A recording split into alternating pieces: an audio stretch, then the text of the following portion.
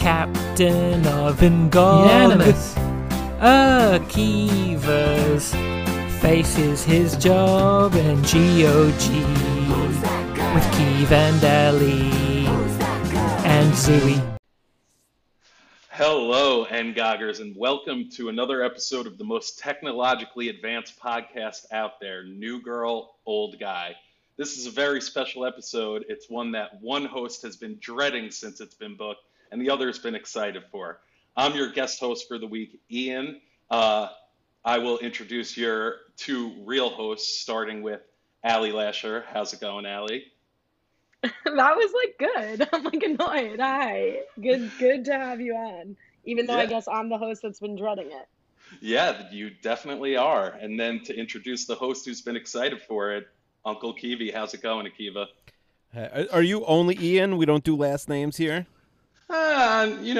We could go last nameless for a little while. Figure it out. Who knows? Allie said she's going to cut all the problematic stuff, but I'm not really too sure. Is your last name problematic? I'm trying to think what it would be. No, my last name not too problematic. Okay. His point of view is problematic. Got it. Only according to half the internet, but. Okay. Well, Ian, we're both happy with trepidation to have you on.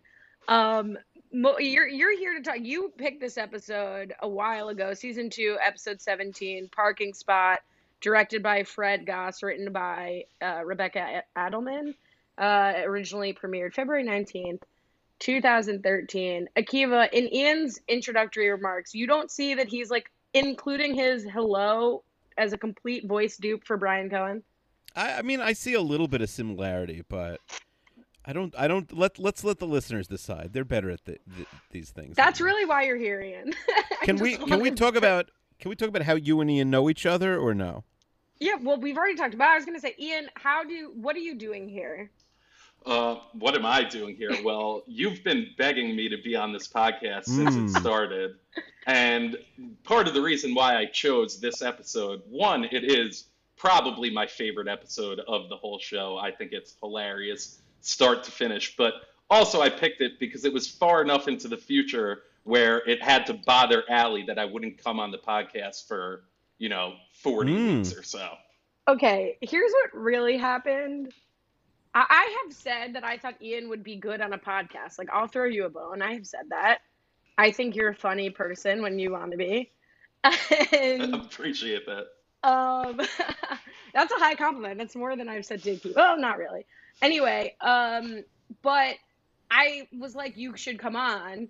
And then you were like, well, I'd only come on for my favorite episode. And you told me, and I kind of forgot about it. And then you were like, remember my favorite episode? And I was like, no, I don't remember. And then you got mad that I forgot. And then we haven't talked about it since. Every couple of weeks, you'll shoot me a text where are you guys at in NGOG? So, you could act tough. You could flex a little. But yeah, that's not what happened. That is true. I definitely, once it started creeping up, I also did just get excited to watch the episode. So that's what I'll act tough and I'll say it was. But no, I appreciate you having me on. It is definitely my favorite episode. So that was the main reason. But yeah, I'm excited to talk about it. You took the opportunity to roast me when it came to NGOG. Akiva was asking you to roast me in terms of how do you know me in that? Yeah. How are you doing? What are you doing here? What am I doing here in that way?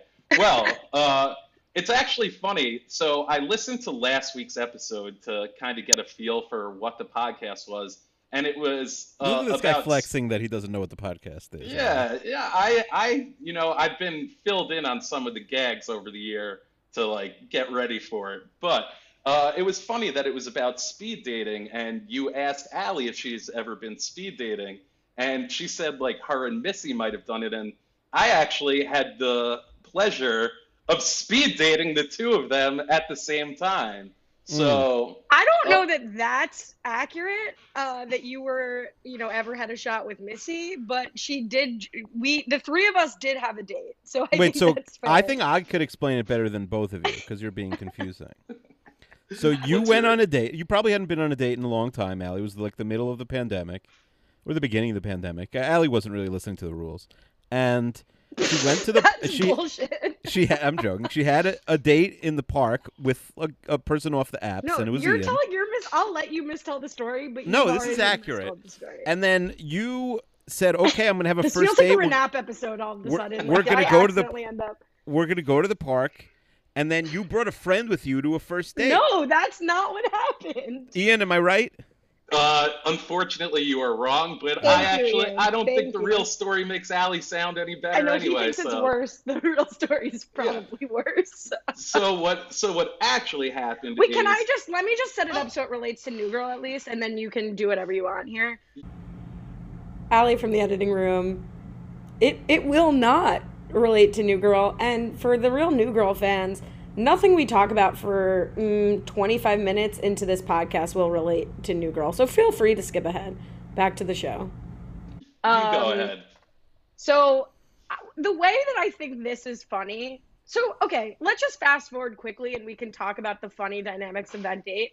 Ian and I talked for like a couple months while we were in quarantine. Like we met that way. And then we met one time. It's been over a year, as Ian has referenced, over the year. We just have a lot of the same interests. We watch a lot of the same shows. He's gotten into Renap for spite. And so, like, we're friends. So that's the end of the story. But you've never met him Ian, a second time. No. No, Allie has things. begged me. And I am an events person, as Ian has dubbed me. And Ian is not an events person. I like to say an inside-outside. You know, like she's an outdoors person. I'm an indoorsman, and Ian, I think, No, I'm an too. indoors person. Like, I haven't but you asked like him doing to go rock events climbing. indoors. Got it. I just like to do stuff. Yeah, Allie Right. needs I guess to brunch is indoors. That's true. Yeah, Allie needs to make everything into a thing. Like, it can't just be like, watch TV. It needs to be like, oh, come up with 19 baked goods that are all for the theme of the show that we're 100%. watching. Yeah. Extremely Akiva, at basic. the end of this, Ian, have you listened to the latest Renap The Wedding yet? I know you listened to Renap now, but have you caught that yet? I did catch it last night. I listened to it.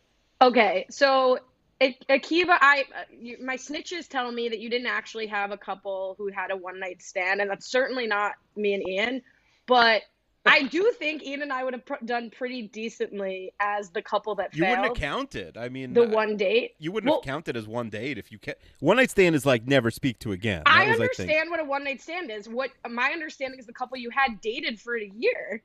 That seems like a little more. Well, we invited a couple at a one night stand. She said, "Okay, we're in," but then she never I care less about the logistics of your. I know, booking but on Renap. I'm saying I'm it was just saying, like, yeah. I think we would have been good candidates. Like, for example, give us one of the questions.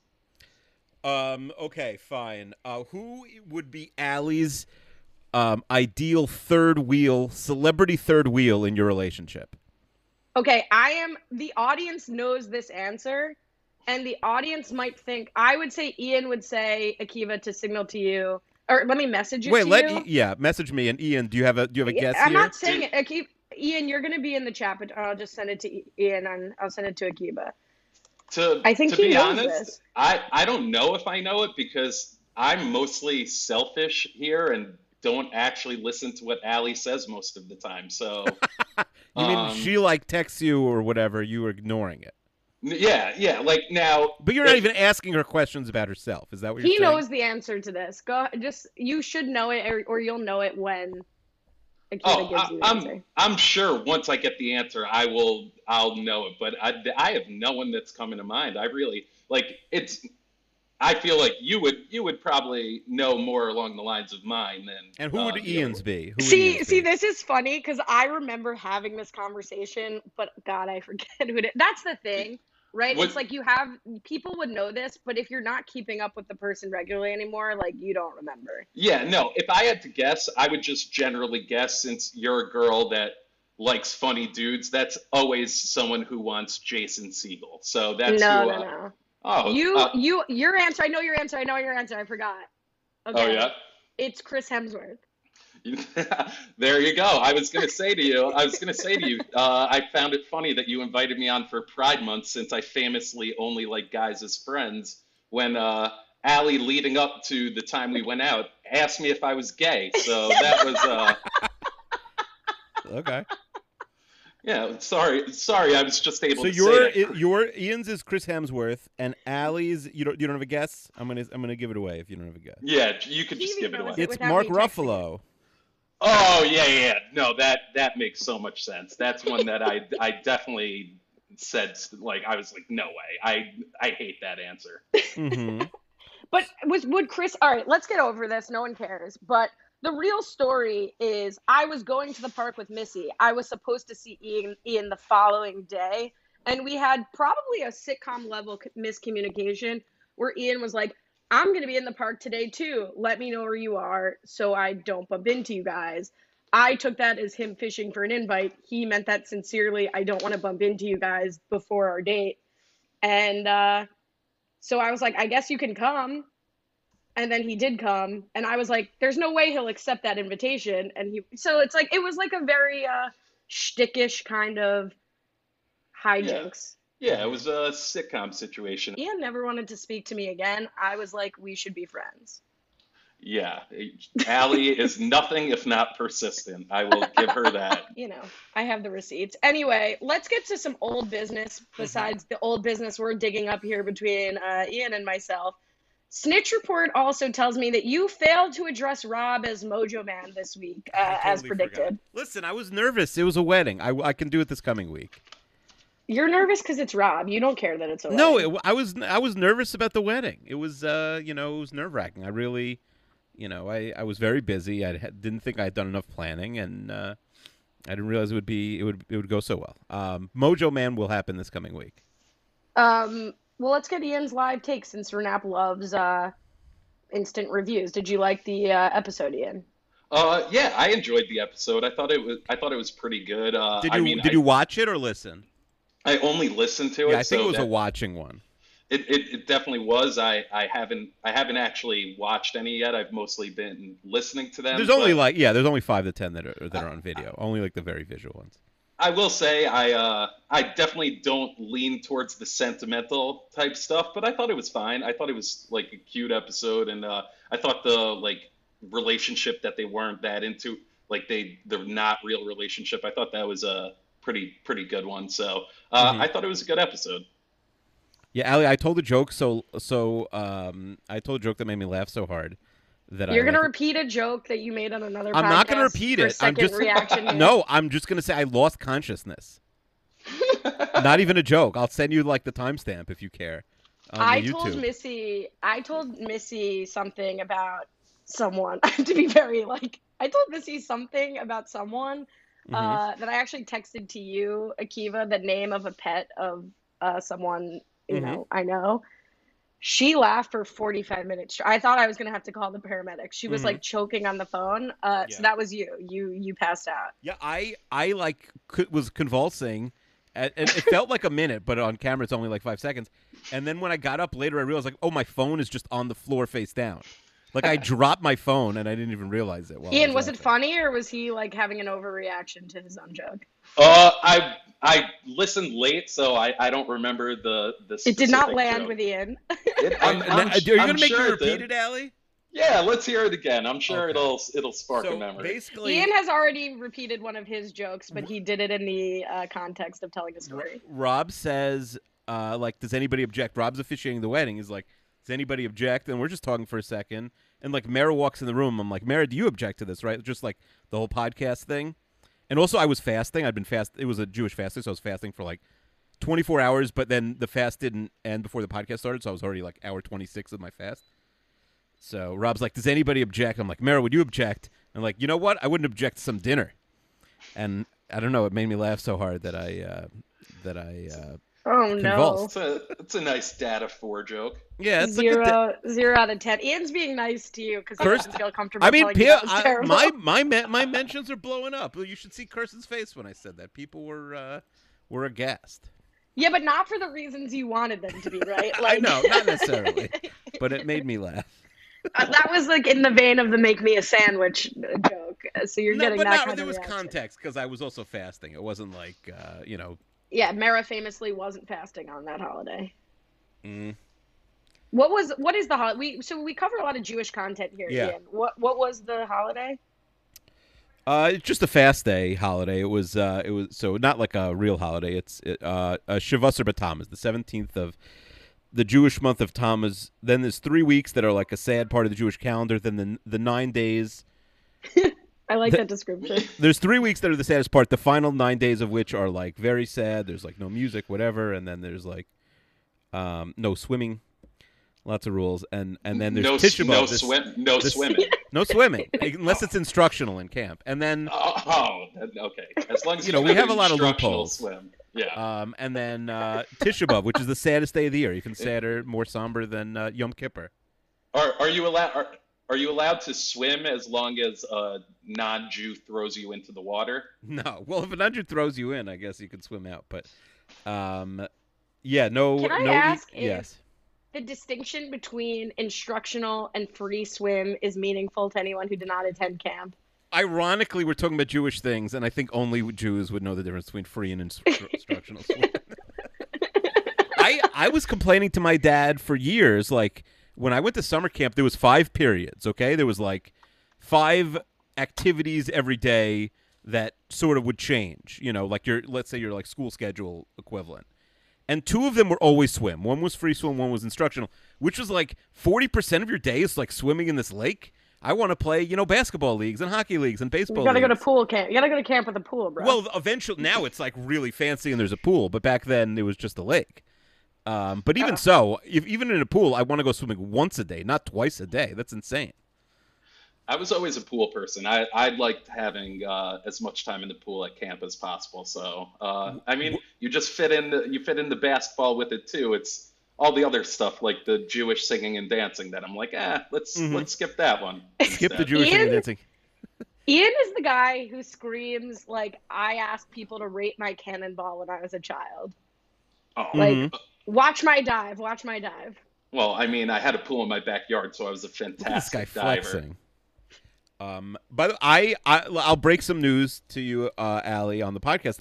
We are flying to America. Hopefully, I have not been to America since, well before the pandemic. Since I saw you at Robbie Freeman's house, who was Ian's camp counselor. So no, it really comes full circle. Yeah, no, at the beer tournament. Last time I saw you was at the beer tournament. That was the same weekend that you went to Robbie's. True.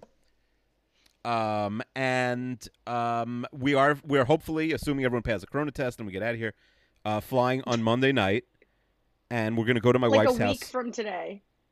Oh, that's correct. A week from today.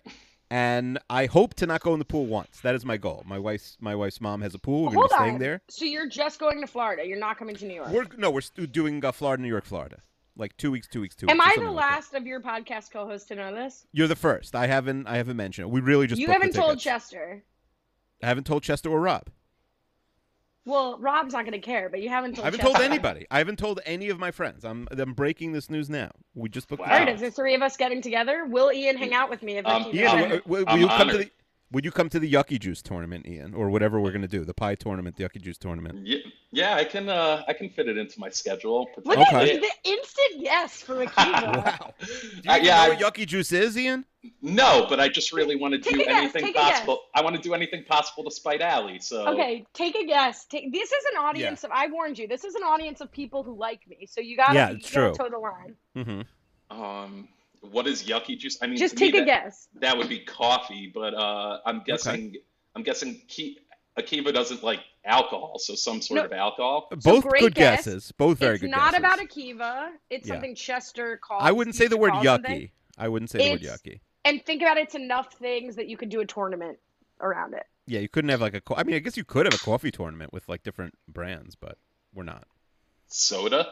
Yes, you nailed it. Ding, ding, ding. Oh, okay. I mean, then I'm a big fan of soda, so definitely, You're in. There we go. Yeah. I'm in. And now I don't have to go. I send my proxy Ian. That works for me. All right, should we talk about the episode, boys? Yeah, or at least the general television show, sure. Okay, well, Kelly does want to know about your Taylor Swift takes. Do either of you guys have a T Swift takes you want to drop? And Ian, I should text you something on the side. So let Akiva answer, and I'll text you on the side. I don't have. If Kelly really wants my Taylor Swift takes, I ranked one of the albums, and one of her albums song by song, and she could just search my name in Taylor Swift. She could find some Taylor Swift takes from back in the day. I will say, by the way, I'm not gonna bust that out now. We went out to dinner tonight, and it took the service was so bad. We thought it'd be like a 45-minute dinner thing, and it ended up being over 2 hours. And then we realized, oh shoot, our daughter who's at a friend can't come home because we didn't leave her a key because we thought it'd only be 45 minutes. So when we picked up Adira, do you know what she was doing, Allie? I don't. She was watching New Girl with her friend at her friend's house. She's like, let's start a New Girl wow. binge. I thought you were going to say she was throwing it back. Probably also while watching. But yes, they said, let's start a New Girl binge, and she watched the first episode of New Girl. Is she going to start a podcast and compete with you two? I don't think so. If anything, it would be like a TikTok we can't about book every her episode. as a guest? We can't get her as a guest? I mean, not when we're starting at 2:30 in the morning, but maybe when also, that'll be better when I go to, when I'm on the same, in the same time zone as you next week. Maybe it'll be easier. Well, then can we do 10 p.m.? That would be great. All right, we'll talk about that later. So let's, Ian, did you have any T Swift takes you wanted to drop? No, I'm not a big Taylor Swift person, just never really got too into her, but I was at a wedding last weekend and they played Shake It Off, and I definitely danced to that, so I would say good wedding song, but that's really as hot as my Taylor Swift takes are going to get, probably. Is this an allusion to the fact that Kiwi had me rank the top 3 wedding songs? Are you putting it in the top 3? Oh, I did remember that. No, I'm not putting it in the top 3. Also, you said Shout, I think, was specific to you and your friends. It's not No. They invented go-to Shout. wedding song. Yeah, well, I think it can be annoying to some people. It's if it's annoying to you at a wedding, then I don't know if that's the kind of person I want to be at a wedding with, because Shout's a classic. So all right, so what's your top 3? So Shout's there. Wow, we agree. My number one, just any type of party song, and is definitely always Montel Jordan's "This Is How We Do It." So as long as that's coming on at some point in the night, I'll be happy. Gets the party started. Back in college, we threw a bar mitzvah for my friend who never got bar mitzvahed, and we spent hours making the playlist, and that was definitely the headliner for it. Sounds like a great time. All right, we have, before we even get to the digest. Oh, you know what? Let's get to the digest. Kiwi, if you would.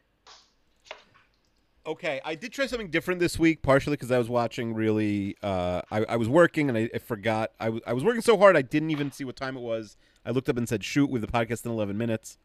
And I had to watch right away. And I'm like, I'm going to try something different. I'm not going to take notes. I'm just going to watch and enjoy it.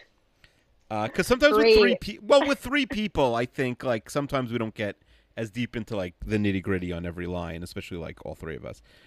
Basically, my guess was, what was my guess about this episode from last week? Do you remember? You were very close. What you said was, and we put this in post because my headphones died, that you thought Nick would have a full 24-hour argument about a parking spot, but you said it with a special guest, an outside person. Yeah, okay, that is a great guess. Yes. Schmidt realizes that the loft has their own parking spot. No idea how it took so long to realize it. We have a 4-way argument that quickly becomes a 3-way argument over whose spot it is. That takes basically the whole episode with a running subplot within the subplot, the fact that Schmidt and Jess have recently smooched, in case you hadn't heard. Nope. Meanwhile, Nick and Jess. Nick and Jess, sorry. Yes, spoiler alert. And then, meanwhile, Winston has a sex window, and he goes. I think that's what they call it, right? Yeah, that's perfect. I think that's it. He's got a sex window. And and that explains itself. This is just a teaser, Keeve. You don't have to do all the beats. You're doing great. What's his lady's name again? Daisy. And he goes over to Daisy's house, immediately realizes he doesn't have a condom, ultimately realizes he doesn't have any money, spends the whole episode running around to no avail. Anyway, those are really the 2 subplots. That's the episode. Yeah, just high level, beautiful. We have Justin Ramsey here, who reliably comes in with ways they could have done better. So let's start with a negative, shall we? Justin Ramsey says, I think the episode would have been more effective if they had committed to making it a bottle episode where the 4 of them all have to stay in the parking spot and outlast each other. The highs of this episode are Jess and Schmidt trying to manipulate Nick, Why not have the whole episode be the four of them manipulating each other? I'll add to this that Matt Stewart says, was this episode an homage to Seinfeld? Now, Ian, you love this episode, so tell Justin Ramsey to kick rocks.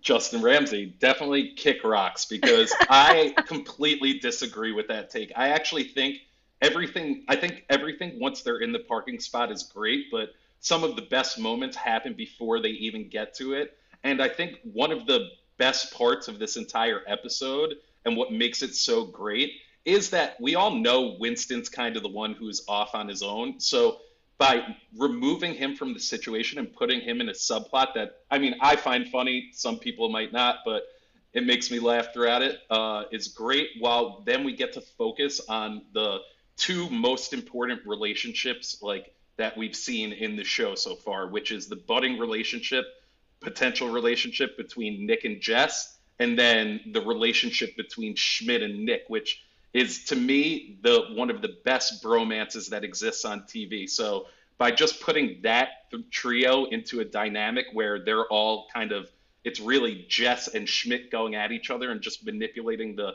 child that is Nick Miller, to me, it's just perfect. Kiwi, did you feel? Go ahead. Yeah, I disagree with Matt's take. Is this Matt's or Justin? Sorry. Justin asked. It was Justin's take. Matt asked about the homage to Seinfeld. Oh, okay, fine. Yeah, I did. First of all, I thought the absolute funniest part of the episode is Winston knocking on Cece's door. Like, that made me laugh. So you lose that. You like when people call condoms rubbers? That rang true to you? No, I just like the fact that it's so random that he's showing up at Cece's house and, like, the writers acknowledge that they have no relationship with each other. It's, like, very random. I thought it was funny. Yeah, I agree. I liked this episode. I think if they had done the bottle episode in the parking space, it's, like, too Seinfeldian, and they wouldn't do as good a job with it, right? So, like, for any non-Seinfeld fans, they do an entire episode where they're looking for their car. They forgot where they parked it in the mall.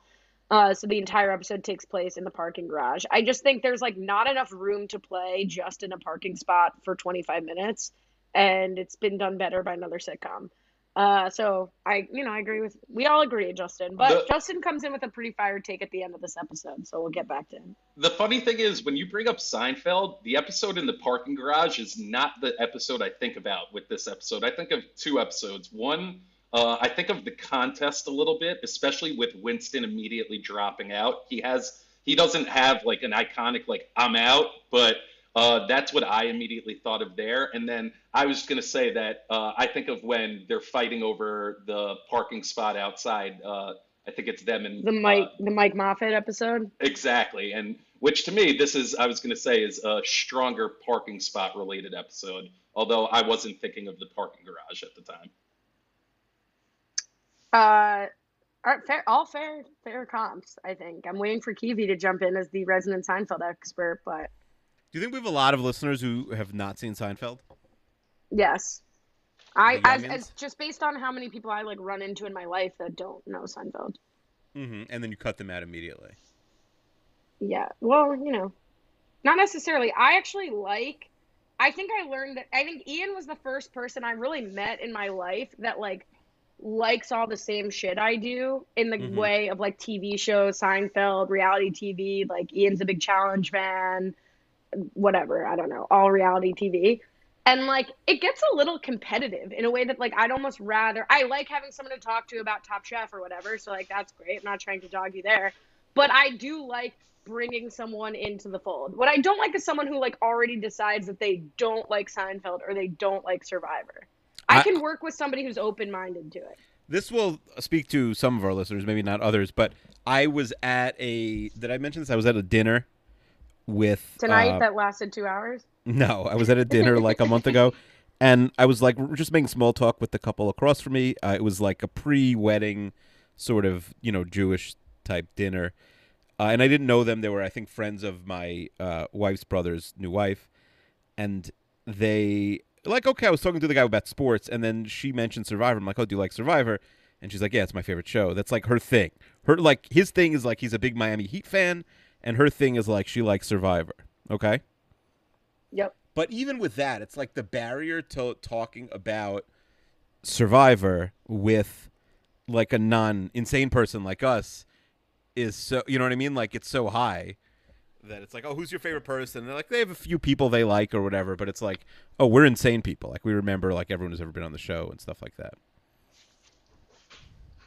Yeah. No, I mean, it's yeah, like we all agree. Ian's an insane person too. He's not like very RHAP insane, but he fits the mold. I only got into Survivor a couple of years ago, but then I binged almost all the seasons in a few months. So I definitely got into it heavy, and my friends think I'm like a crazy fan of it. And then I hear some of the RHAP stuff, and I'm like, yeah, there's a whole nother level beyond me that you people don't even know about. This is actually hilarious. Like, we talk a lot, or I talk a lot, maybe just to Keeve. I don't know if you're talking about on the podcast, or maybe I'll edit this out because it's not relevant to New Girl, but about like, how do you explain like the podcast world? How do I explain that I do a podcast with a 37-year-old Orthodox Jewish man who has 4 kids in Israel, like about New Girl, about a show not even on the air, to like a new guy I meet or a new person I meet at all, but like in the dating context? I remember Ian and I had a very early conversation about Survivor, and I was trying to suss out if he was like an RHAP person or not. In that case, I would just dip out. No offense to RHAP, but I was like, and I had just recently rewatched Amazon, Keeve, to cover it with you. So I was like, oh, where did you start your rewatch? And I think you said Amazon, and I was like, oh no, like, why did you do that? And you like didn't say anything about it, and I was like, all right, it's fine. Yeah. I started with Cagayan, and then I went to Amazon and went from there. But I had only limited knowledge, so we unfortunately continued speaking. So let's talk about the opening scene. Or first, actually, producer Kelly wants to know, Ian better be a driver because someone has to be able to comment. It's a good point. I thought about that too. Other than Allie's parking ticket story. I do have a lot of parking stories just because I had a car in Washington Heights. Having a car in Manhattan is such a nightmare. Like, we'd come home from work. We worked on the Lower East Side for a couple years, and we'd come home from work and, like, truly circle for 45 minutes many nights. So, like, I've spent more time thinking about parking than many more serious drivers than me. But I agree. We do need a driver. Ian, are you a driver? Yeah, I delivered pizza for years. I love driving. Big driver. I do have a parking story. I went to the beach with a few friends. We parked like probably half a mile from the beach, walked there. Day goes on, we leave, we walk around, can't find my car. We look all over all the different blocks, can't find it. We start talking to each other, think that we left the sunroof open. Then we think that we got the car stolen and it was my sister's car. So we called the cops, had the cops come, spoke to them about the car. I go meet up with my friends. They called me about 10 minutes later. It was 1 block further than we ever looked. So we got the cops involved for no reason. So I can't connect with that as someone who doesn't park, but that sounds stressful, potentially. It was not great. You don't want to get the cops involved even when you need them. So when you don't need them, it's especially not fun. All right, let's get into the meat of this episode. 30 minutes into the podcast. Your great addition, Ian, right on our brand with how much we usually talk about New Girl. So Nick and Jess open with this toothbrushing scene. Keeve, I need to know. Well, one, have you seen the movie Bring It On? Of course, sure. All right, so Holly Ann says, did the opening scene remind you of a similar scene in Bring It On? It didn't until Holly Ann wrote the question. What's the scene in Bring It On? They're like doing a toothbrushing. The brother she ends up like falling for. They do this sort of like whatever. Yeah. But I want to know more, Keeve. What do you think about watching someone brush their teeth? I don't think I've ever done it. Well, you just did it 20 minutes ago when you watched this episode. Oh, I thought you meant like you're brushing your teeth and someone else is brushing their teeth. I have a very specific reason I'm asking this. My mom has developed this thing where like she is so nauseated by people. Like if I'm home and I'm brushing my teeth and she starts talking to me and I like poke my head out of the bathroom while I'm still brushing my teeth, she's like, ew, gross, never mind. Like, talk to me later. Wow. Parents are supposed to encourage their kids to brush their teeth. Well, she knows that's not an issue. Like, she just doesn't want to see me doing it. Maybe I'm a gross brusher. Like, maybe I have a problem. Mm-hmm. Yeah, can you text your mom now? Am I a gross brusher? What is the last thing you had me text her on the podcast? Are you lovely? Am I lovely? Oh, let's not ask Ian. Resounding no. Allie's as classy as they get. Well, lovely and classy isn't the same. Mm. I believe Akiva, yeah. you said I wasn't lovely. That's what led me to texting my mom.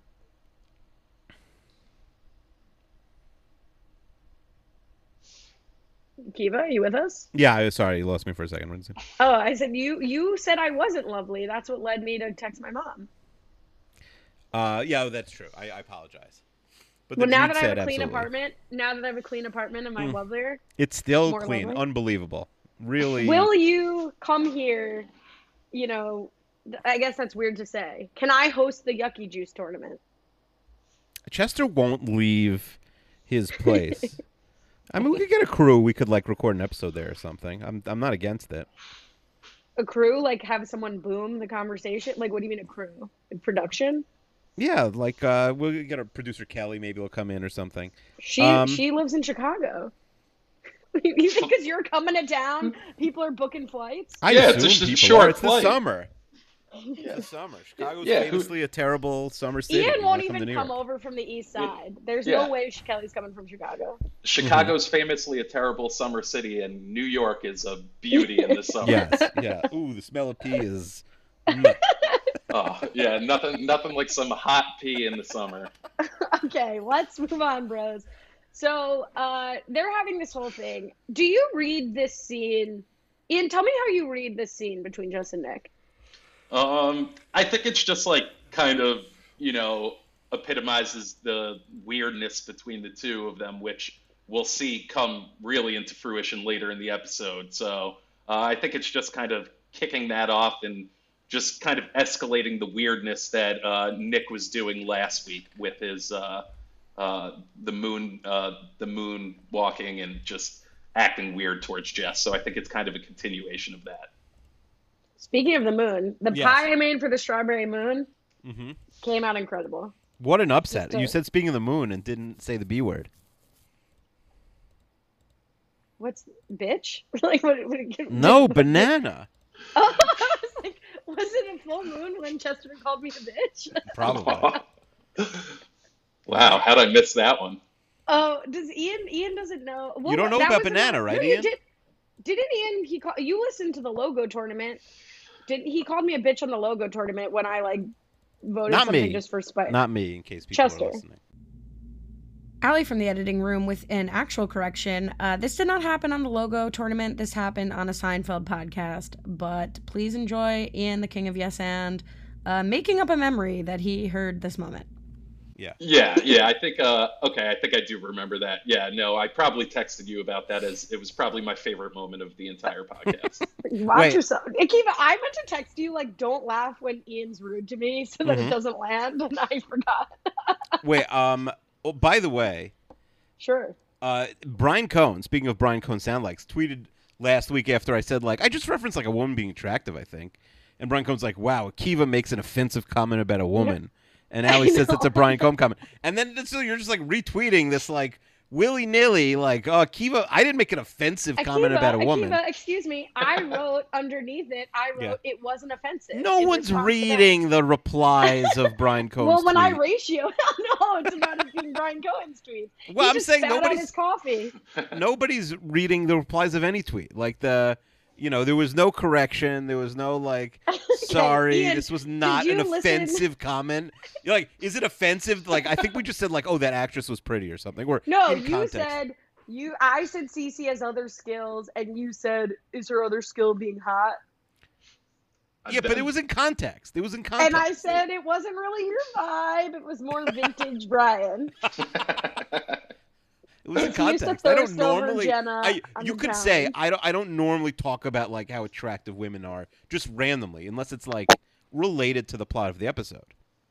Okay, Ian, you listened to Brian Cohen. Did you listen to the season 3, episode 7?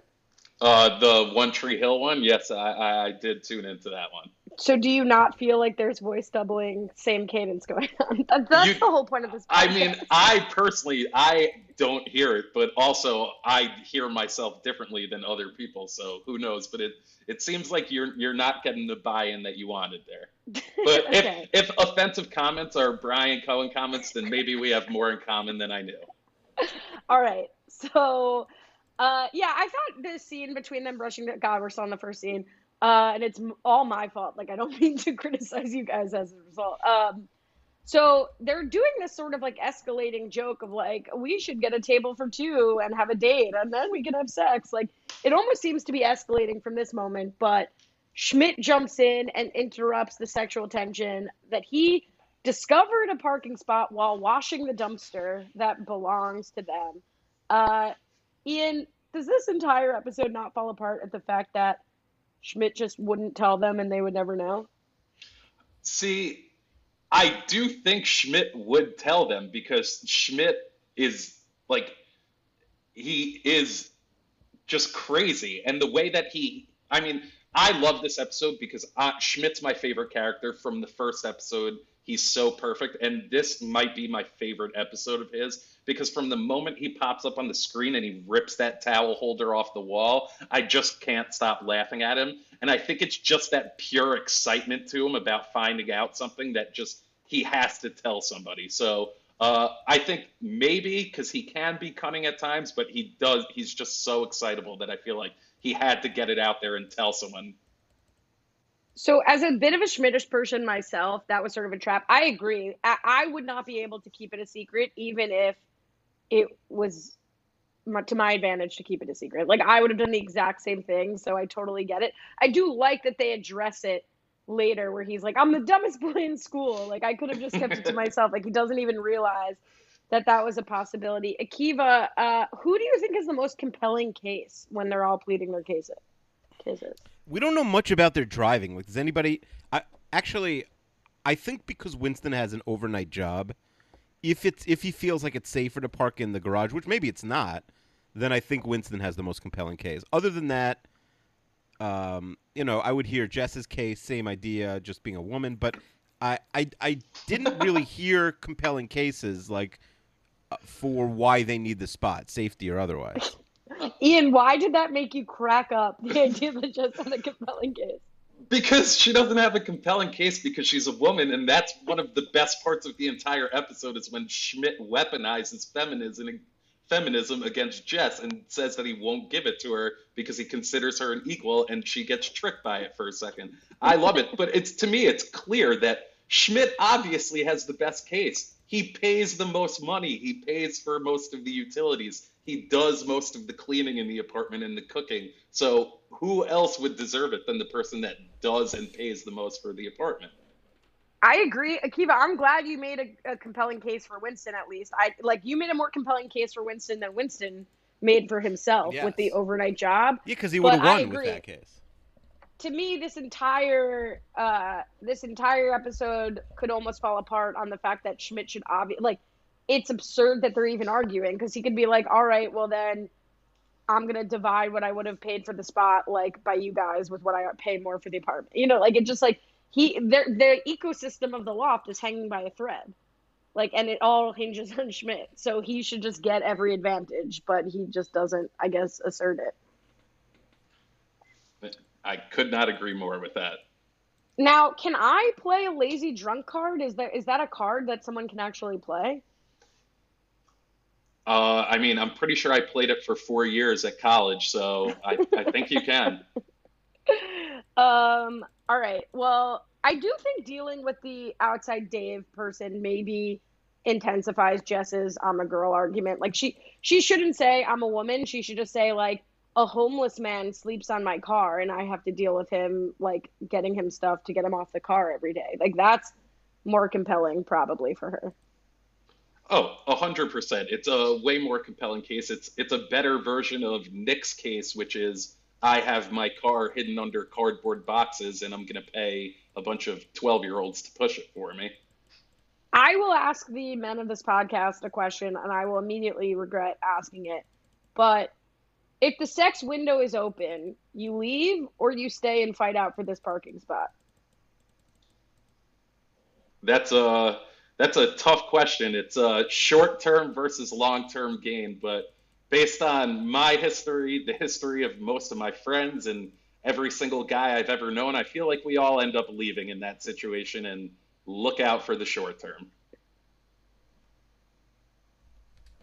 I think I stay and argue for the parking spot, honestly. I like arguing too much. I like to fight. I think what makes it more realistic is that Winston's already had a plot line about how he hasn't had sex in however 6 months. So like it's like well established that he's really interested in this. But what's less realistic about it is like he's got this regular thing with Daisy. It's not like a one time someone randomly just texted him. It's not a window that's closing because she's lacking interest.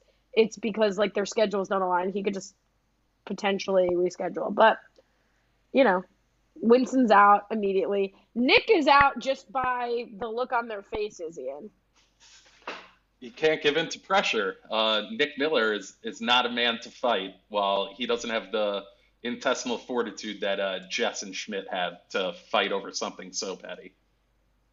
This is why I love our listeners. So when they decide that Nick is out, Nick's the swing vote here. And Jess says something about Destiny. When Schmidt says, Destiny might be a lady, but Victory has a penis. Direct quote, Scott Can. I wanted to look this up and then didn't. Matt Stewart, though, he did. No evidence of Entourage and Hawaii Five-0 star Scott Can, a.k.a. Mad Skills. How are you not calling him Khan? Yeah, Khan, yeah. sorry. James Sorry, Khan, Scott Khan. I have a typo. That's my bad. And that's not Matt Stewart's fault. That's my fault. Scott Khan, also the name of one of my rabbis when I was in school. Okay. Ever saying that Victory has a penis, so a misquote, but nonetheless a great line. It honestly might be my favorite line in the entire series of New Girl. The entire audience is shocked. It's just so funny to me. Like, besides that, the quote is amazing. It's a perfect response at the time to Jess, and just attributing the quote to Scott Khan is just amazing. Because when you think Scott Khan, you think short little asshole from Varsity Blues and from Entourage and I guess Hawaii Five-0, and it's just, to me, it's amazing.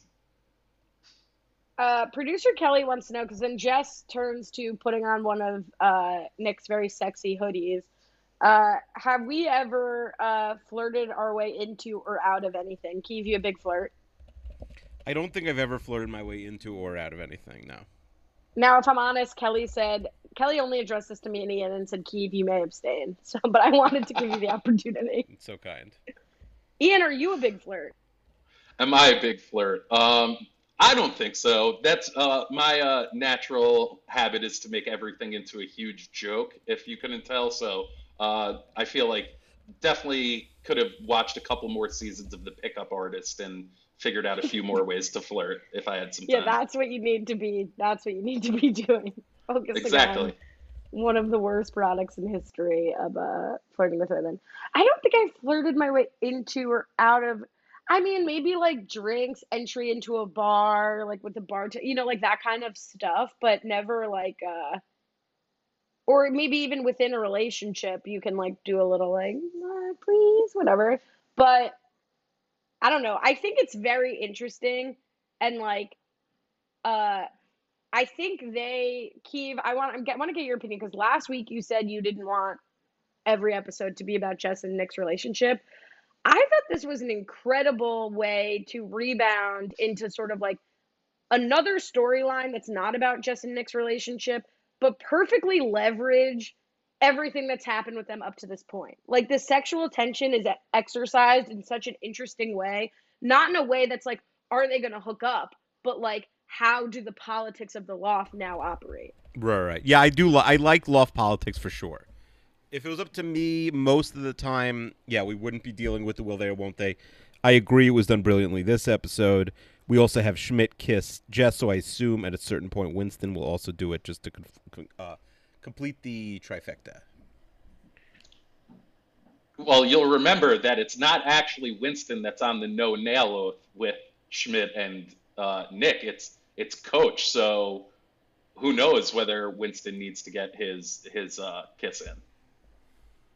I'm dying at the use of you'll remember. That was so professorial. Like, you'll remember it actually isn't Winston, it's Coach. But Yeah, great catch. I wasn't I'm gonna point that educated. out. In New Girl. Yeah. All right, Schmidt enters with a beer trying to basically seduce Nick in his own way. And I think, Ian, you bring up a brilliant comparison of that this is really like Jess and Nick's relationship versus Schmidt and Nick's relationship. So Jess enters with sex, Schmidt enters with alcohol, and Schmidt can immediately detect that something happened between them. I love that this is how Schmidt finds out. Keeve, did this seem believable to you, or was it, Yeah, I think it's pretty funny. I think it tracks. We got a question because he drops a mazel tov to the both of you, and Nick doesn't know what it means. Matt Stewart says, what does mazel tov or mazal tov, is that right, Keeve, mean? Yeah. I did say, not to bring up points from other podcasts, I said this week there should be a Gentile mazel tov. That's not congratulations. And I got some what would suggestions. that? I don't know. We like, could would that be could like white workshop bread? it. White bread's not bad. That's not bad. Mayo. But yeah, we could workshop it. But yeah, what does mazel tov mean? It means literally mazal is luck and tov is good. So it literally means good luck.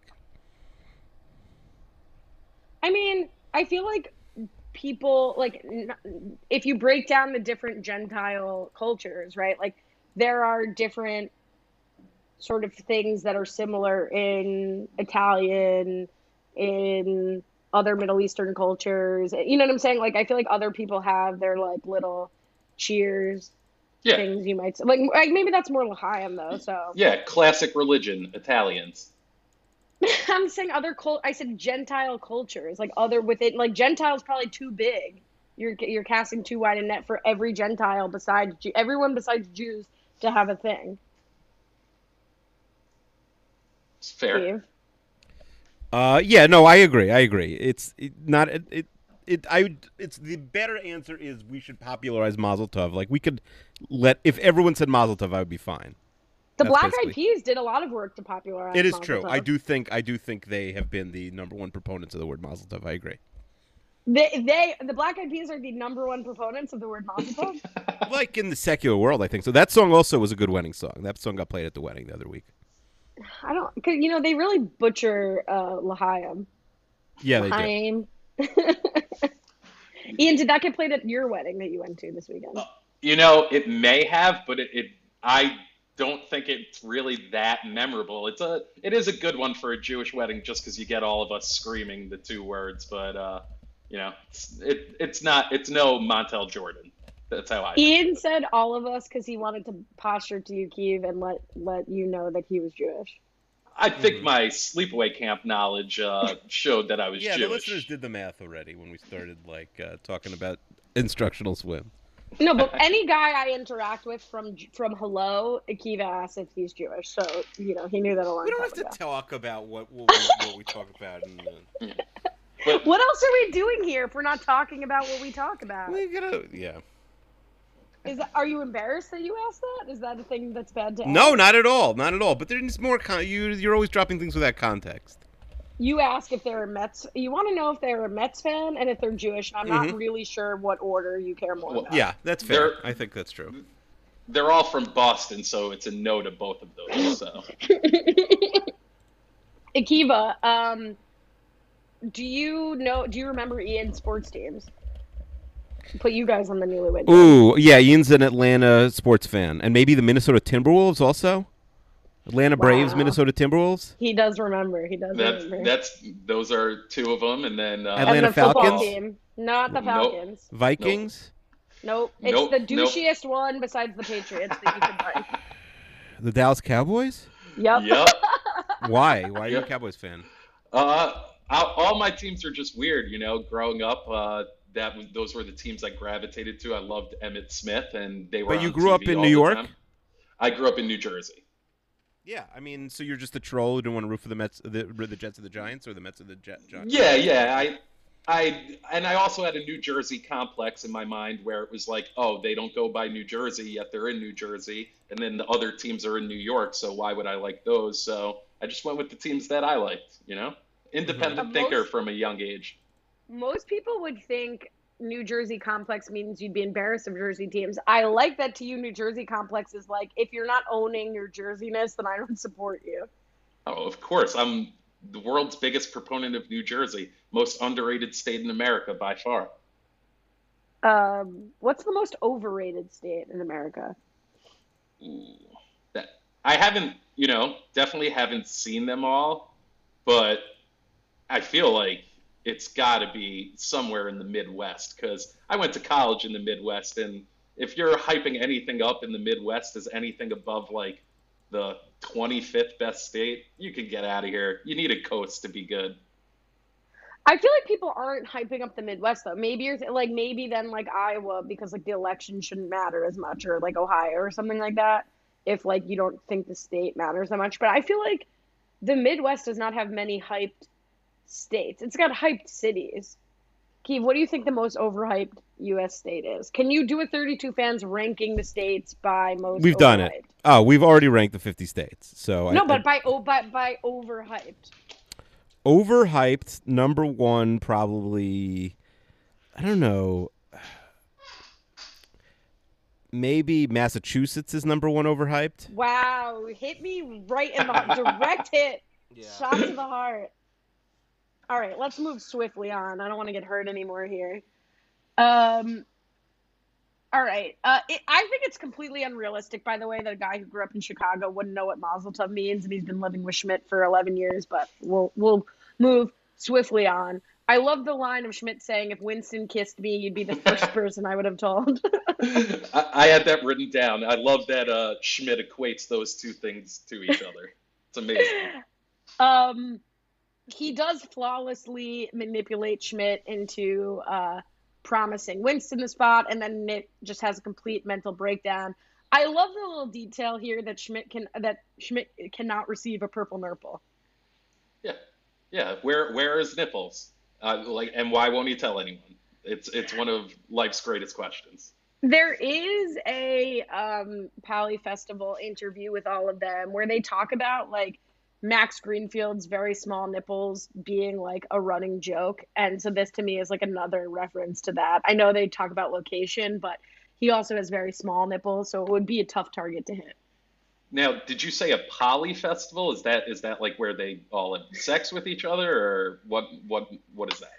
Oh, I'll edit that out for your sake. The Pally Festival, it's like, you'd actually like it. I feel like Happy Endings is probably done like they do like what is it, Keeve? It's like a media festival, and they have like panels. They've had Parks and Rec. Yeah, it's like a convention center type thing. You got some festivals, you got some panels, and they talk about show reunions. Hey, people ask questions from the audience. Hey, you guys are gonna get back together? That sort of thing. So it's honestly great YouTube procrastination fodder, and a lot of times the interviews will have been done while the show is still on the air. So like they have like Elizabeth Merriweather and maybe some of the other writers or directors, and then the full cast, and they're like, it's funny, they're like, what do you think is going to happen for Nick and Jess in season 3? Like, because it'll have taken place in 2013. But you can get some interesting little moments from that. But no, if you want to Google, like, if you're looking for like group relationships, it's not what you're going to be Googling. Keeve, this like weird. That stuff, I love this episode. That kind of shtick never really worked for me. Did this hit different for you or no? What was your exact problem with the episode? No. Okay, Keeve's asleep. So Ian, I'm not asleep. I misheard your question. You couldn't possibly like this scene if I know anything about you. Okay, to be perfectly fair, you're right that it doesn't track with me. I will say, and it's not like a funny part. It is just like something stupid that like I've done with other people, like to like make fun of this. But so I don't hate it as much as you would expect. But I do think it is definitely out of place, and a lot of it emphasizes Jess's worst qualities. So which is not my favorite moments in the show. So it definitely sticks out a little bit in the episode. But I think it's got moments. Since you outed yourself, I will say that the reason I thought this is because you're a Jess hater. I definitely am a Jess hater. Now, I will say, and this is textbook Jess, and this is like Nick adopting Jess energy. Yes, but like they're being weird. Like, I think a lot of my issues with her come around the quirkiness a lot of the time, rather than just pure weirdness. But no, you're not totally off base. But that line is like made of little tiny fire ants. Like, that is the thinnest line in the world between weird and quirky. I don't necessarily know about that. It's kind of the random breaks into song and about something that doesn't matter that I think are more of the bothersome. But yeah, I am a noted out and proud Jess hater. All right. Keep that in mind, Keeve, as you go through the rest of the season. It does do is it advances the plot that Nick has now changed his mind and he wants the spot. Great physical comedy here. Mara, Kiva's wife, loves the physical comedy parts. You got to rewatch this episode with her, Keeve, because I think them all barreling towards their cars would really get Mara's wheels turning. Yeah, I'll show her this episode for sure. I love when Jess is like having the like will they won't they with the car. The old man just goes, "Move it, you wacky bitch." I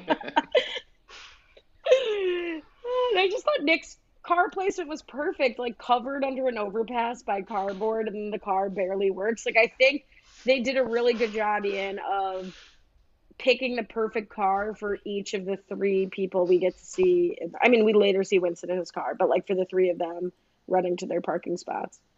Yeah, I love the differences with where they're all at. Obviously, Schmidt's in a parking lot, but the line where he just screams, "I'm not to be middled. It's in my contract." It's so good. It's such a perfect way to also put him on the same standing of Jess and Nick, because clearly it's shown that he's got more money than the rest of them. He pays all the bills and that kind of stuff. So to put him on the same level and then to just have that line be the way that like he reacts it's so good. Also, sort of not an allusion to Seinfeld, but does remind us, Kiwi, of some of our favorite people. The Jiffy Park attendant. We ask that you please bear with us. Could have been dropped on Schmidt there. Mm-hmm. Yeah, you guys love the Jiffy Park guy. A crowd favorite. A 32 fans patron favorite. I'm retired from that podcast now, though. Mm-hmm. But all right, so they decide to stay in the parking spot with a purse full of candy and an empty bladder. The no-nail oath comes up. Holly Ann wants to know, did Schmidt forget that he tried to kiss Jess? Yeah, I guess, you know what? I think the writers forgot. Mid-yawn, he says to I'm us. sorry. Okay, I think the writers forgot it, honestly. They didn't, though, because they have a callback to the same episode, right? With the giant box of condoms later that Winston reaches into. True. Yeah. So shout out to Sam, because that was full before she started seeing Sam. Mm-hmm. Yeah. No shout outs to Sam on my end. I have him at the bottom of my Jess boyfriend power rankings. Yeah. You hate doctors? Okay. We will get to that. No, I want to hear the full. I assume you have full rankings. I can come up with them, but it's mostly him at the bottom. I'm, in addition to Jess, not a Dr. Sam fan. What's not to like? You jealous? Yeah, I mean, obviously he's table one, so. But no, I don't think the actor fits the doctor, the character. Like, I'm not a fan. Like, he's a doctor, and they make him seem dumb at first, but then he's this perfect doctor who's like good with kids and everything. I don't know. I don't like his face. I don't like a lot about him. So he's no Genslinger is my main point. Then you forgo a great line if he's not super hot. That Schmidt line that I don't even remember now, but he's like, he must be like, who's that hot and a doctor. There's like some good Schmidt line they use to address that. This would be a great podcast if I remembered the lines I was trying to quote. That would help. Go ahead. Yeah, sure. I don't know. I think Jess maybe underreacts to this contract about them not hooking. Like, I don't know how to really feel about the no nail oath, Kiwi. We're just learning about it now is interesting also, right? Correct. So, yeah, I think it's convenient that they have the no-nail oath, but it is pretty funny. And that the no-nail oath dates back to Coach. Is that confirmed? Correct. Okay. It's good to know. It is. They seemingly did not have, Coach and Winston sign like an assignment agreement. But I like Jess saying, yeah, I know nothing about men. That's why I wear short skirts and wool tights. But Ian, I think this is a question better for you than Kiwi, although Kiwi will let us know. Do you agree that competition in sex is what exclusively fuels men? Oh, yeah. I mean, I would say that you could probably add food in there as well, but as I think those are probably right there in the top three. And as they say, it's the reason why girls aren't allowed on pirate ships. So it's clearly something that's got to be done. And I will say it might not be like something that you see, to your point that Jess was overreacting. It's also one of those things that you usually hear. It's bro code. It's just not usually written down into a formal document. Now, as someone who I feel like probably loves formal documents, if you were a guy, you would probably make a no-nail oath, Allie. So. Okay, first of all, you agreeing with the competition in sex. Tell me you're toxic without telling me you're toxic. But also, no, I mean, I don't think she's overreacting. I just don't know how to feel about it. Like if this were, I had a group of guy friends in college, and if a year into our friendship, I found out that they all signed a contract that said, I wouldn't be mad if they were yeah, like you said, informally, let's all not try to do anything with Allie. That would be weird. I think you're right. That does happen with girls and guys, whatever. But to sign something that says, if you sleep with her, then we all must sleep with her is insane. You just don't know what male friendships are like, and I think that's your biggest issue. Thank God, honestly. I do like Nick as a fan of documents. Nick's being like, I thought it was fine print. I thought there was fine print. Trying to get out of it. But they do kiss. It's an instant mistake. Dan Sinensky says Akiva would/should CC care about Schmidt and Jess kissing.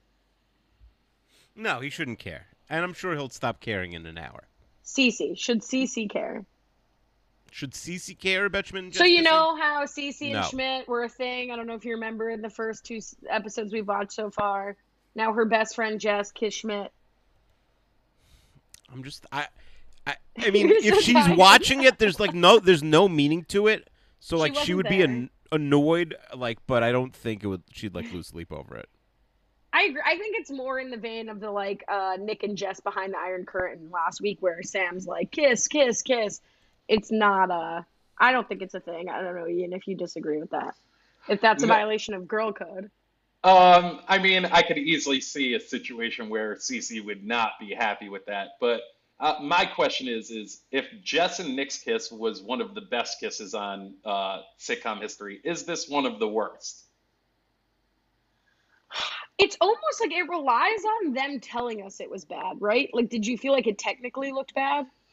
I mean, not that it. I mean, the whole situation, the forcing of it, essentially, and just the immediate reactions, it did not look enjoyable to me. Yeah, I'm trying to think. Is there another sitcom? Some kiss is coming to mind where they're pretending to be dating, where a couple's oh yeah, we're dating, and they're kissing, and it's weird. Something that's got to be something. Someone write in and let me know.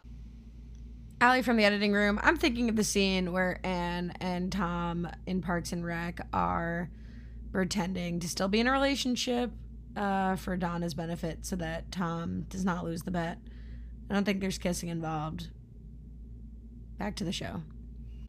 But yeah, no, not good. I agree. I think it's up there. It's in contention. It's nominated. Keith, can you think of anything worse? I can. I'm thinking, but I can't think of something like that.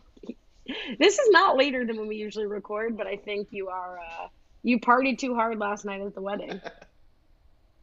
That it might be true. Yeah, I'm very tired. Kiwi famously likes having guests on Ian because then he can just fully rely on, like, this could be a podcast between me and you, and he can more or less go to sleep. It's classic high school, college group project energy, and I appreciate it. You know what's funny? It's the lazy, not drunk card. Yeah. You know what's Kiwi funny? card. It's such a common trope on social media. Like, oh, group project this, and the person in the group project that does all the work, and the person in the group project does none of the work. I mean, I went to elementary school, high school, college. I barely remember any group projects.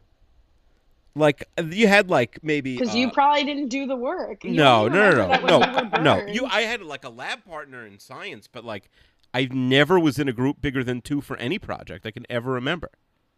Well, 2 is enough to get one person to get screwed, but that's kind of crazy. I will ask I didn't take my friend Andrew. We went to elementary school, high school, and college together. We were, in fact, lab partners in 7th grade and in college together. But we obviously didn't take every class together in college. We didn't major together. I'm going to ask him, but I think he'll agree with me.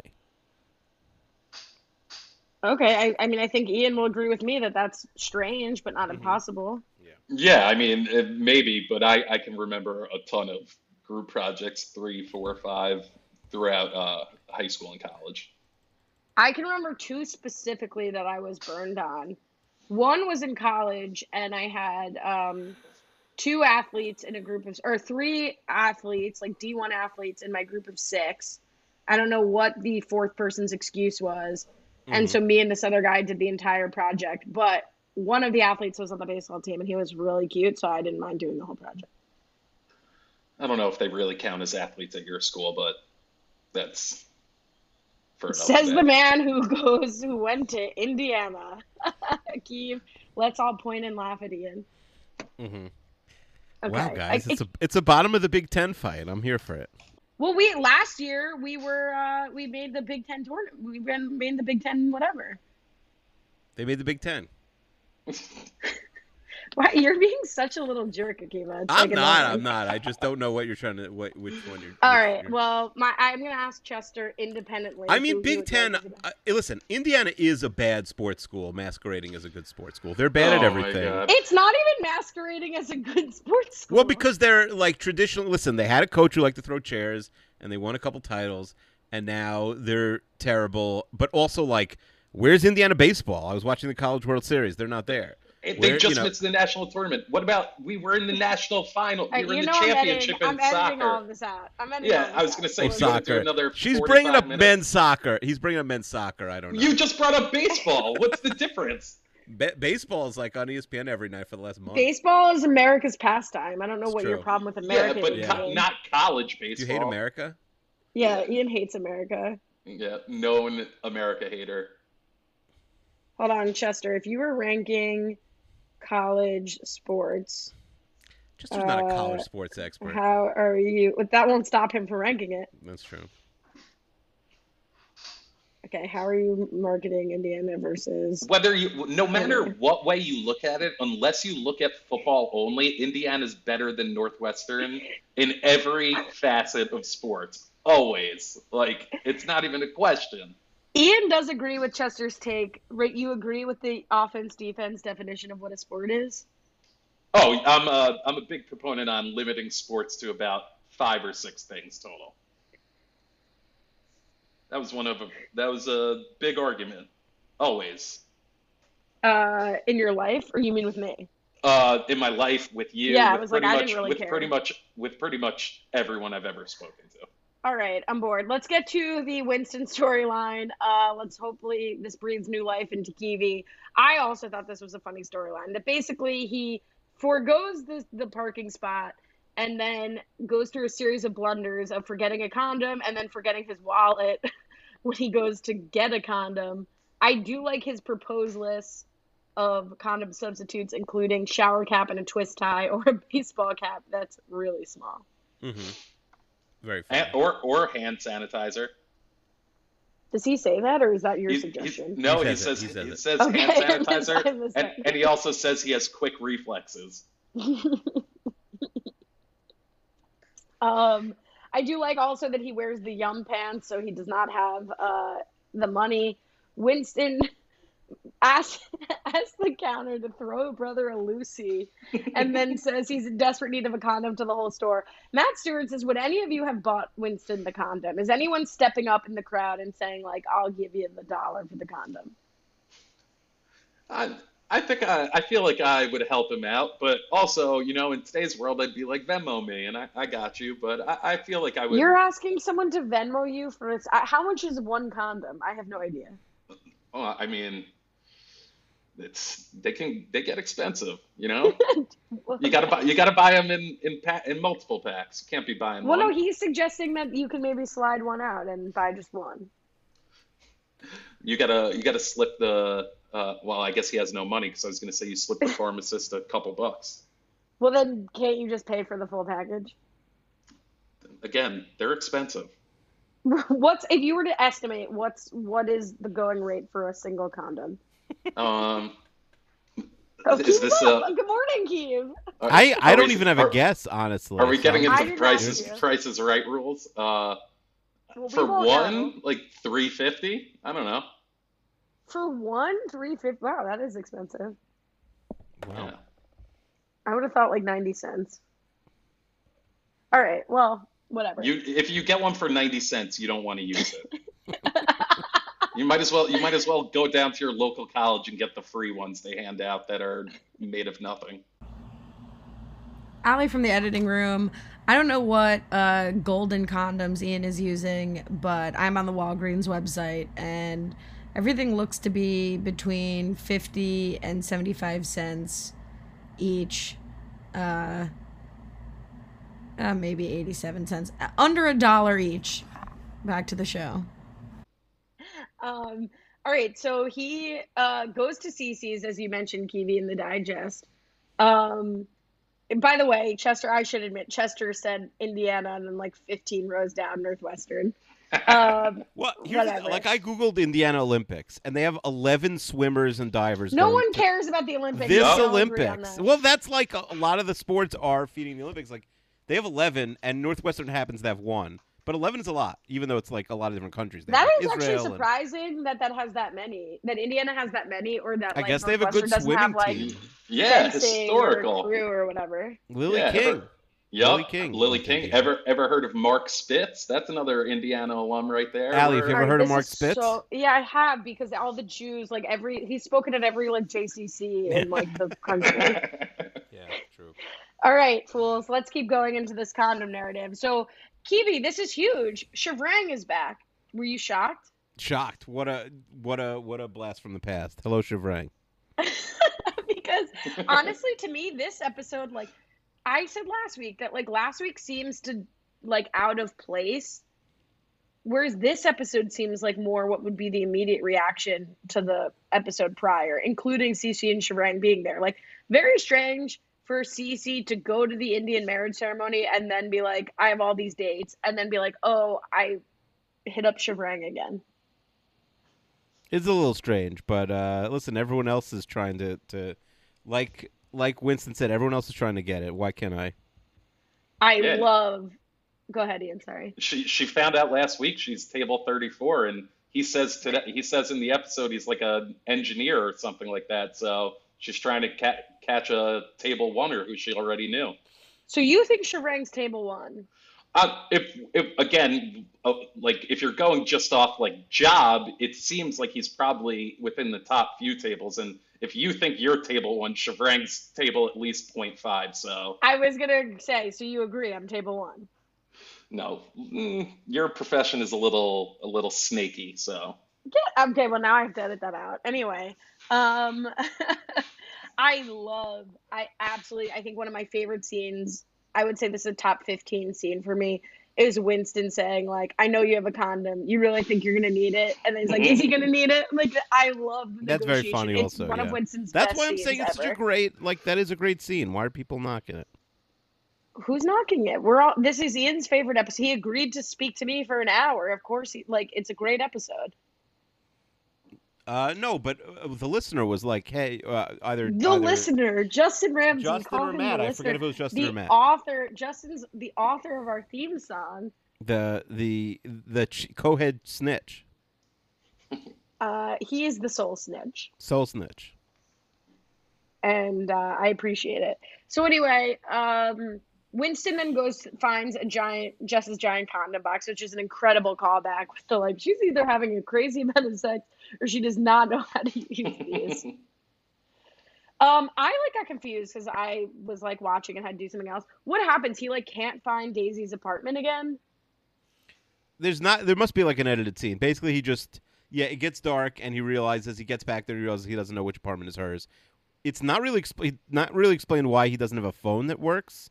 No, he left it at Daisy's. He left the phone at Daisy. Okay, fine. That's fine. Yeah, but a little bit leaves a little bit to be desired, but yeah. That's all right, well, let's talk about leaving a little bit to be desired here. Winston comes in, does a great rant about what he's been through, and they decide, he needs a win. He's going to get the space, but it doesn't fit. Whatever. Justin Ramsey wants to know, he's back, Ian, to ask, the ending didn't really feel earned. They all want the spot so badly, but then Winston is sad for 5 seconds because he didn't get to have sex, so they let him have it. How would you have ended the episode? Okay, so I do agree with him because, again, like we said before, I don't think that they deserve. I don't think Winston was even close to deserving the spot, and I don't think his 1 week of sad sackness just because he couldn't find Daisy's apartment. I don't think that's deserving of a spot. So I do think they kind of wrote themselves into a corner a little bit, but. I mean, I'm a Schmidt guy. I would have ended up having it be Schmidt's parking spot, but I need to think of how they would have given it to him. See, the reason the end does sort of work to me is, one, I think Lamorne does such a great job with the material that he comes in so convincingly exhausted and distraught about it that it reads more than to me that he's just upset for a few seconds. But I also think because, as you mentioned before, Ian, that they made it into sort of a decision between Jess and Schmidt for Nick, and that's sort of impossible between where both relationships are at, that none of them can really have it. They do kind of have to give it to Winston. So those two things together, I think, do work. Kiwi, I want to ask if you have any better ideas, but Justin did suggest something that I think is pretty funny. What did he suggest? He said maybe the spot should have actually been for 14D and they didn't see the one or something like that. Yeah, that would have been I think that's how most sitcoms, and they do try hard in the show not to have what would the generic CBS sitcom end with, right? And I think that's what the generic sitcom would end with, some other person steals their spot, like the landlord steals their spot, or I like his idea in terms of pitches like that. It's definitely up there. Oh, that doesn't say 1D, right? We never see it, right? It's 14D. It says we do see 4D, but Yeah. I think it would be funny, but I also think they usually zig when they want you to zig, especially at the end of the episode. This sitcom is very good at the last 2 minutes of each episode. I mean, it did do something pretty sitcom-y that just once the other cars are there, it doesn't really. It's too small of a space. That's true. Which It's I didn't not love. right. They're not reinventing comedy comedy with that ending. Yeah. All right, let's get to the guide here. You already said you think that Winston is going to get a kiss off of Jess, even though Coach, as Ian reminded us, was the signatory to the contract. Do you think we see Daisy? We did see Daisy. Do you think we're going to continue to see Daisy, or did Winston just kind of blow this? I think we're going to see her. We didn't really get an ending with her at all here. Very little Daisy in the episode. I think we'll see her again, but it doesn't, when you see that little of a character in an episode, it's not a great sign for the character.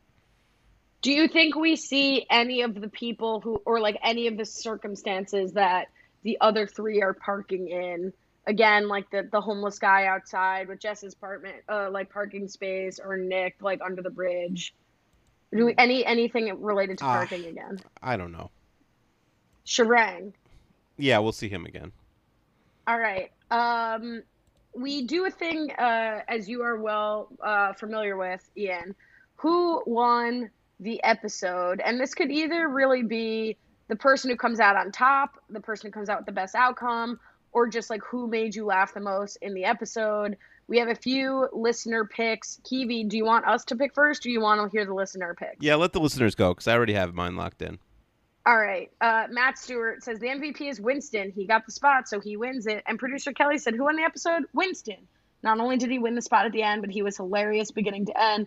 His scene in Cece's apartment was great. Honorable mention to Shibrang for the barely audible line, "This is awful, really. This is worse than the last time." Ian, let's throw it to you. Who do you think won the episode? Yeah, I think I tipped my hand about an hour and 24 minutes ago that it's definitely Schmidt for me. I have like 12 more lines written down that we didn't even mention. So rattle them off. Him saying, "It's my pishy. I have to pish." Did That's you just really pee? funny. Did you just pee? Like him just peeing inside his body, and then his bitches be crazy. Am I right, Nick? And I will give Nick the response of him. I found a piece of garbage and it's chocolate on it. Like Nick acting like a child is a close runner-up because it is such a good, like he pulls it off so well. But Schmidt is just so good to me. So many of his lines in this are lines I think of immediately when I think of the show, and they all happen in like a 15-minute span. Kiwi. Okay. It's insane to say Schmidt won the episode. He had the worst day of his whole life this day, basically. He gets locked out in his underwear, no phone, doesn't end up even. Not only does he not end up getting with Sonny? Daisy. He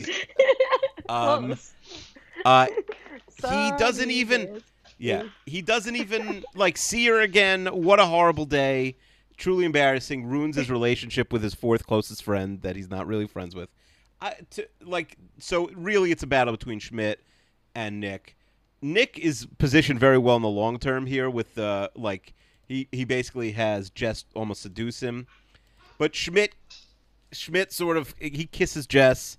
He has, the pishy thing is very funny. I'm going to give it to Schmidt. Wait, you just said it would be insane to pick. Oh, you said Winston. I think you said Schmidt. Winston had the worst day of his life. You said Schmidt, though. Oh, but no, but sorry. But then you described Winston. Yeah, Winston had the worst day of his life. I'm going to do something a little quirky or weird and say that I don't think this episode has a winner. Okay. I abstain because I think Nick, Jess, and Schmidt all lose because the whole premise of this episode is how do they get a parking spot? They lose. I also think, I guess I skipped a huge part of the episode where this happens when Kiwi takes no notes, but, they have that confrontation where Nick is like, I regret the kiss, and then later he's like, I don't regret the kiss, I regret what it did. So when they're in this place where they're trying to be friends, but there's this awkward sexual tension that's been opened up, Schmidt finds out about it. Schmidt feels weird about it. They all lose the space. Like, they're still in flux. Like, they're still in this shitty situation, all three of them, to me, at the end of this episode. So I agree Schmidt got the most laughs off of me, so I was tempted to pick Schmidt, but I really don't think he wins at all here. In fact, he's in a place where now the politics of the loft, the ecosystem of the loft is potentially thrown off for the foreseeable future, if not forever. Cece obviously doesn't win. Shivrang, huge loser here. And Winston, while to me a very equally as funny part of the episode as Schmidt probably, and makes a lot out of very little, he loses. It's the ultimate loss. Like, I agree with you, Akiva. Like, he doesn't get to have sex. That's his whole purpose of the episode, is to have sex. He doesn't get to have sex. So yeah. I don't think anybody wins this episode. I get your take. I think you could give it to Schmidt or Nick and go home happy, but it can't be Winston. No. Nick's not winning. Nick is in the most stressful position of his life this entire episode. He's like so miserable the whole episode. Okay. And it doesn't get resolved for him. Mm-hmm.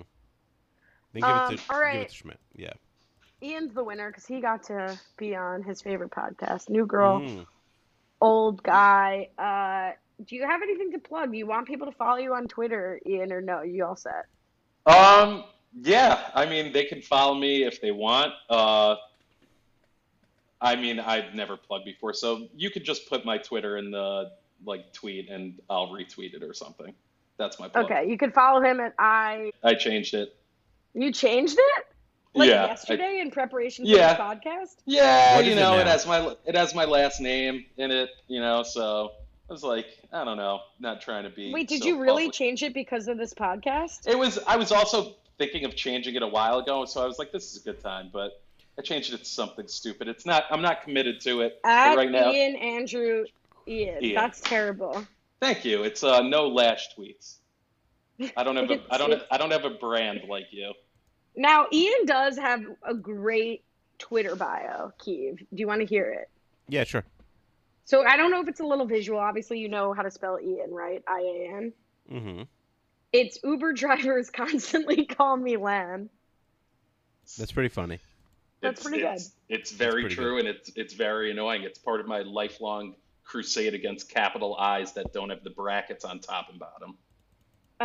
Keeve has a terrible Twitter bio, Ian. What is it? It's style icon. I mean, respect. Okay. So you can follow Ian. I'll bleep out his old Twitter bio so you don't get his last name because he seems very concerned. Honestly, you're probably one of 6,000 of the people of your name. But you can follow him at Ian Andrew Ian. I don't though, so no need. And you can follow Keeve at Keeve26. You could check out The Wedding that Ian has highly recommended and made TV choked up while he fasted and laughed at it as his own joke. I didn't realize it was Kelly. I know Kelly, but I forget why. I remember thinking Kelly is very funny. So congratulations to Kelly, who probably doesn't listen to this podcast. Probably congratulations to Colin, who married Kelly. Well, congratulations to the happy couple. Mm-hmm. And you can check that out at raptorswebsite.com/renap, I guess. Yep. And you can check out 32 Fans, and you can keep a lookout for Kiwi's Olympics content wherever you may find it one day. He's churning and burning, covering the Summer Olympics, the road to the Summer Olympics. Yeah. You know what we did on 32 Fans this week? We did trending topics. We just looked at what was trending on Twitter, and we talked about everything for like a few minutes each. People like that. Sounds like a Renap idea. I guess, yeah. But it was like so pointless. It was 32 Fans-ish. We had fun, though. People liked it. I like that. Did you check that out, Ian? I actually did listen to that. How bored have you been in the last week?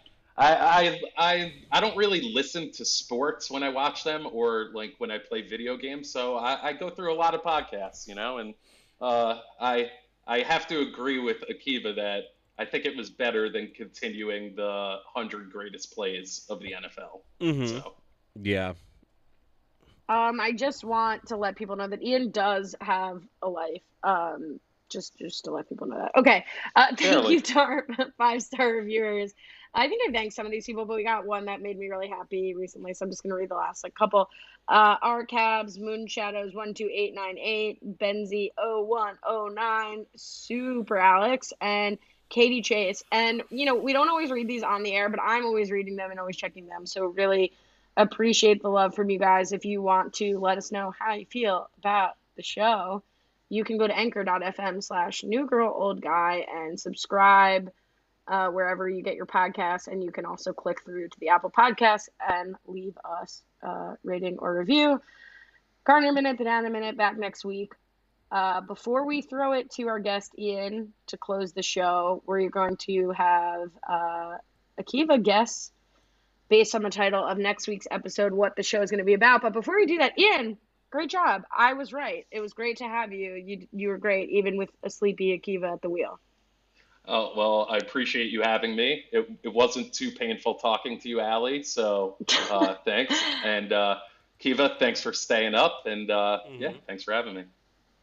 I mean, Ian texts me every day about some dumb TV show or thought that he's had. I just want to put that out there. Wow. Well, yeah, no one watches all the same horrible reality competition shows that I do. So I know, it's so nice being best friends with you, Ian. I love it too. All right, season 2, episode 18 of New Girl coming at you, Keeve. You ready? Wake up. We got a big guest coming. Oh, who's the big guest? Tinfinity. No, a big guess. Oh, okay, coming. big guess. Tinfinity. So it's one word, infinity with a capital T? Correct, Tinfinity.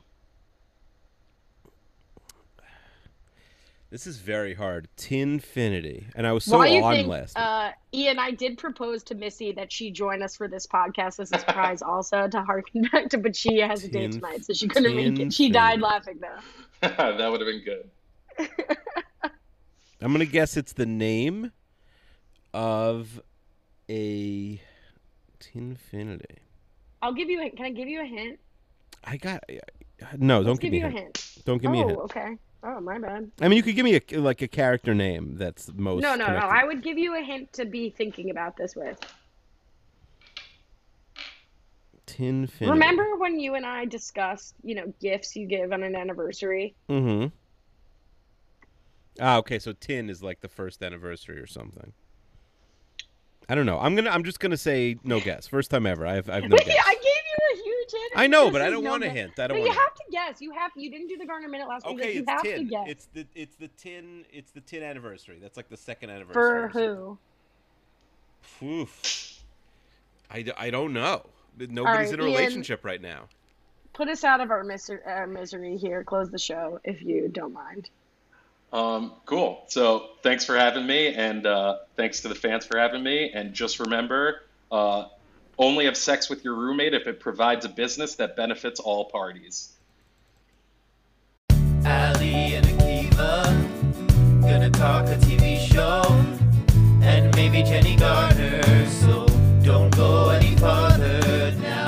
Akiva and Ali, all the way to the finale.